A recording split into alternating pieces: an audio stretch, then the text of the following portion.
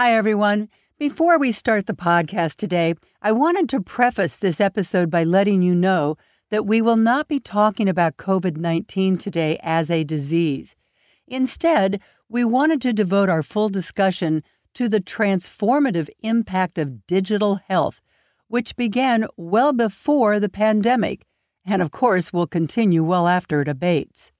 We have a full episode on how Cleveland Clinic and hospitals around the world have responded to COVID-19, which we encourage you to check out. All right, thanks, and hope you enjoy this episode.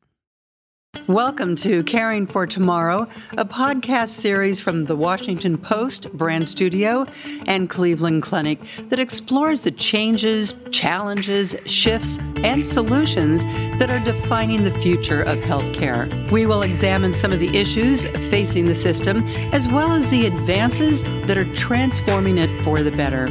Along the way, you will hear how leaders in healthcare, like Cleveland Clinic, are using innovation to improve patient care for people everywhere.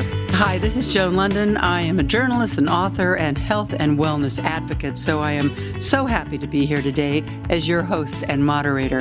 In today's episode on digital health, we will talk with two experts in the healthcare field. Treating an illness has traditionally required a trip to the doctor's office. Not anymore. Advanced technologies have enabled what's known as digital health, which allows patients to access healthcare services remotely through digital devices. We'll discuss the benefits of this approach, which include increased access to care for more patients and also the optimization of staff distribution and resources. My guests today include Dr. Ido Schoenberg, Chairman and CEO of Amwell, formerly known as American Well, and Dr. Peter Rasmussen, Medical Director of Distance Health at Cleveland Clinic. And welcome, doctors, to the show. Ido, maybe you want to start us off since your company is partnering with different medical institutions and now this exciting new venture with Cleveland Clinic as exactly what is digital health? So digital health encompasses all the way the technology can help regular care, brick and mortar, trusted care to be infinitely more effective and available to improve clinical and financial outcomes. It's also called telehealth. Digital health is a little broader than telehealth. Okay, telehealth is mostly about the visits between providers and consumers.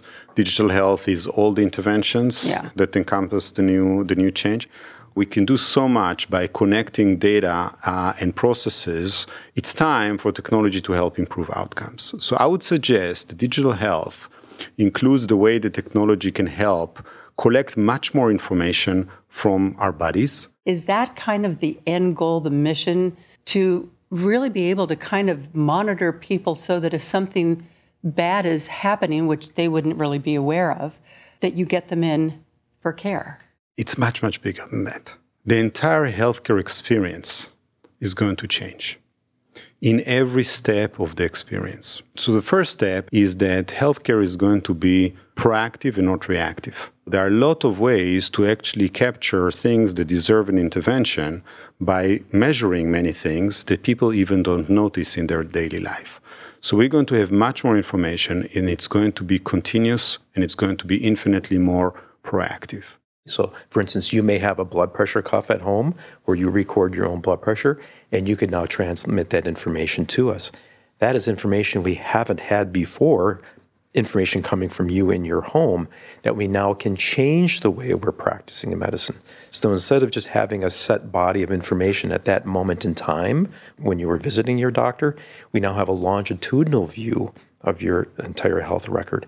And we can think about things differently, bring different information to bear, and we can see patients in different points in time and different points in space. These devices all can paint a picture of you as a patient that can be transmitted to a health facility like Cleveland Clinic, and we can review that data for you, or even in the future, we'll have AI or machine learning that will be analyzing this data as it comes in real time, and hopefully we'll have some predictive models when we can intervene, and you may receive automated alerts to when things may be going poorly for you or heading in the poor direction, or we could have alerts on our end and then we could reach out toward you.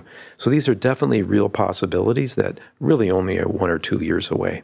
Everybody's going to ask, does this mean that the doctor's visit is obsolete? It does mean you'll be seeing your doctor or your provider or your nurse. So we have different ways of doing that, right? So many of us already call our doctor for relatively minor complaints, and we talk on our phone. That's a form of digital medicine. But certainly we now have integrated over the past 6 or 7 years at the Cleveland Clinic the use of video visits with our patients. So we can see them wherever the patient is. I personally do these types of visits, and I interact with patients in their home or when they're at work. Or even in their car. Sometimes they'll pull over to the side of the road and we'll have a visit and a conversation. And then that can be augmented by the data that's been transmitted to me or is resident in our healthcare information databases. I think the way I think about it is that I don't want a patient or a consumer to come to the Cleveland Clinic unless something needs to pierce the skin. That might be a blood draw or an imaging study or an operation.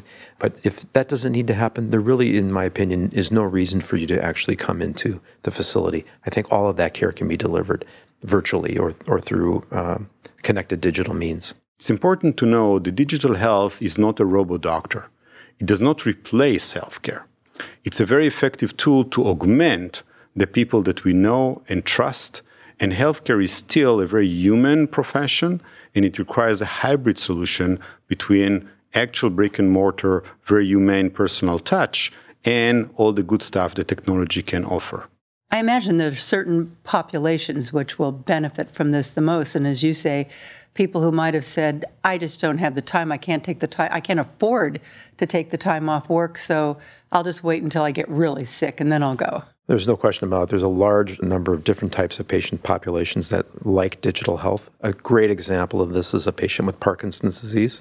So imagine that you have difficulty walking at all, and then the thought of actually traveling in winter, in the cold, on icy sidewalks to go and visit your physician is frankly dangerous for the patient to do that. The risk of fall is very, very high. And by coupling the care of that patient with a video visit, as an example, the movement disorders neurologist, the specialist, can actually see the patient in their home environment, which is a much more meaningful assessment of how they're doing from a movement standpoint. They have a greater opportunity to interview more family members on how the patient's doing. And it saves time for the patient, and it can be safer, and they can have more frequent visits than if they had the barriers of actually traveling to see that physician. So they have an opportunity to fine-tune their treatment regimen much more quickly and effectively than through traditional means. The same example applies toward patients with diabetes. There's very little that can't be done in terms of most diabetes management that can't be done remotely or digitally. Of course, they need some in-person visits each year with the ophthalmologist and the podiatrist. But otherwise, visiting with the physician really can just be done digitally. This is a very, very exciting new venture between the two of you. And for Cleveland Clinic, you're heading up this venture. Want to tell us a little bit about it? We've been working together for 5 years or more. And we realized that we bring complementary capabilities, but shared passion to really find new ways to bring the best of care to people. In this partnership, one of the parents, I don't want to say father or mother, is a plumber. That would be American Well. I mean, we created pieces of technology that connect consumers to providers, that connect devices, electronic medical record, connections to health insurance companies, payment mechanisms, and lots of other things that allow for different players around the ecosystem to basically be aligned and focused on the goal of improving outcomes. We realized that by merely connecting all the pieces, you don't always create the right result. And what's missing is clinical innovation. What's missing is if you go to the brightest doctors around and say, if you had all those capabilities, how would you use them in order to treat patients in a better way? And luckily, people at the Cleveland Clinic said, we think we can help. And not only that, we actually want to invest significantly many resources, capital and otherwise, in order to spend this and make it our day job, our focus, our future. And we are like-minded. And we also believe that you can't really do that as a normal strategic partnership. We need to do it to go one step further and created a full-fledged independent company. You know, there are two general groups of companies or camps that are trying to deliver the holy grail of telehealth, which is ease and convenience with quality.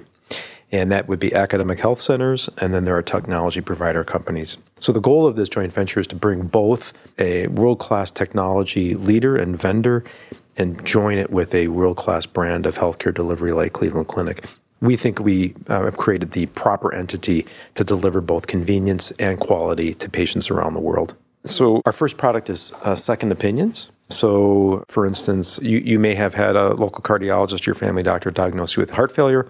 This would be a way to get a Cleveland Clinic remote second opinion on your heart failure and your treatment strategy. We know that 26% of the time diagnoses for complex conditions are incorrect. The diagnosis is wrong, and very, very frequently the treatment plan is either not up to date or the patient isn't being offered a research trial that they may benefit from. So this is our first product line, is really allow patients from around the world to reach us for another opinion on their diagnosis and their treatment plan that they have in place. That's incredibly exciting. And when you think of it in terms of getting the masses to engage with the healthcare system so that they can be in front of acute illnesses, you call it the democratization of healthcare. Yep. How is that approach kind of being tackled? You know, the technology is one element, and the how you use it is yet another. One of the greatest promises of this new emerging technology is not only overcoming distance. The great opportunity, for example, is not only to have more information, but to have best practices disseminated in a very democratic way. If I live in a small town and I have aortic dissecting aneurysm, the chances of me surviving it, statistically, are not very high. If I happen to do it in Peter Rasmussen's OR, my chances are dramatically higher. And while that example may or may not be relevant in some cases, it's safe to assume that some of the best practices available in the best academic medical centers could be available to every single patient around the world, not only in the United States. In fact, we could actually export this intellectual property to make people around the world better, and that's truly phenomenal. So something that is often misdiagnosed was now very easily diagnosed, and in that case, we prevented people's death or life in a wheelchair, which is very, very dramatic.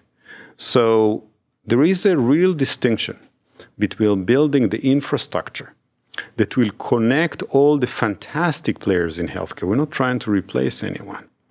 Just take the best one and allow them to interact in a new way, and the impact that this is going to have on the outcomes, on the cost of care, on the value of care. What brings us together is that Cleveland Clinic is a phenomenal clinical institution with unmatched track record of innovation. We have one last segment that we call If You Remembered One Thing, where we ask our experts to reflect on that one key takeaway that you want those listeners to remember out there. What would yours be? Well, when you look at revolutions, people tend to look at the masses, at the millions of people. And when I look at our little revolution and our story, I remember people. There was always one girl or one guy that made all the difference. So one of them is sitting with us today. So when we came to Cleveland Clinic many years ago, it was Peter's bright eyes that says, I think I can do something. And now everybody thinks it's obvious. So I'd like to thank all those courageous people for making this revolution, and much more importantly, encourage any one of the listeners to say, don't wait for others to do this. Do it yourself, dare, and one person can make a huge impact. I think patients should be proactive in their approach toward telehealth or digital health, and recognize and understand that most of the care that they're going to be receiving can be done digitally, and that they should be seeking that kind of care out. They shouldn't be afraid of it. Well, when you dare to risk, like both of you wonderful gentlemen here, we get incredible, innovative technology. And this is so exciting what the future of healthcare is going to be for all of us as patients. We thank you, and we thank everyone out there for listening. Please join us for our next episode, Precision Medicine. And if you like Caring for Tomorrow, please rate and subscribe wherever you get your podcasts.